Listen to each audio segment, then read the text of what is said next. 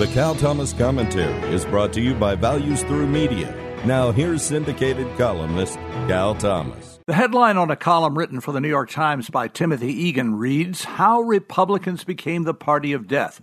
That's rich irony, considering the Democrats have backed abortion on demand since 1973, and many even opposed the Born Alive Act that would have protected the few babies who survive abortion.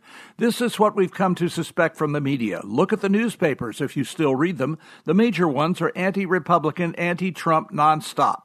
Everything Trump and Republicans do is wrong. Everything the inarticulate and confused Joe Biden want to do is right and will save the country.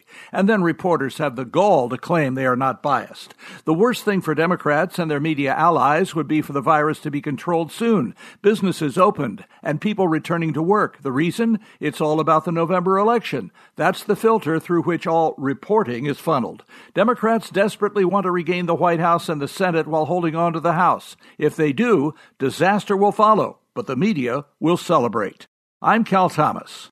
For a free copy of today's commentary, visit calthomas.com or write us at Values Through Media, P.O. Box 373340, Key Largo, Florida 33037. That's P.O. Box 373340, Key Largo, Florida 33037. Please specify the date and subject. Your tax-deductible gifts to Values Through Media help support us. Listen again next time for the Cal Thomas Commentary.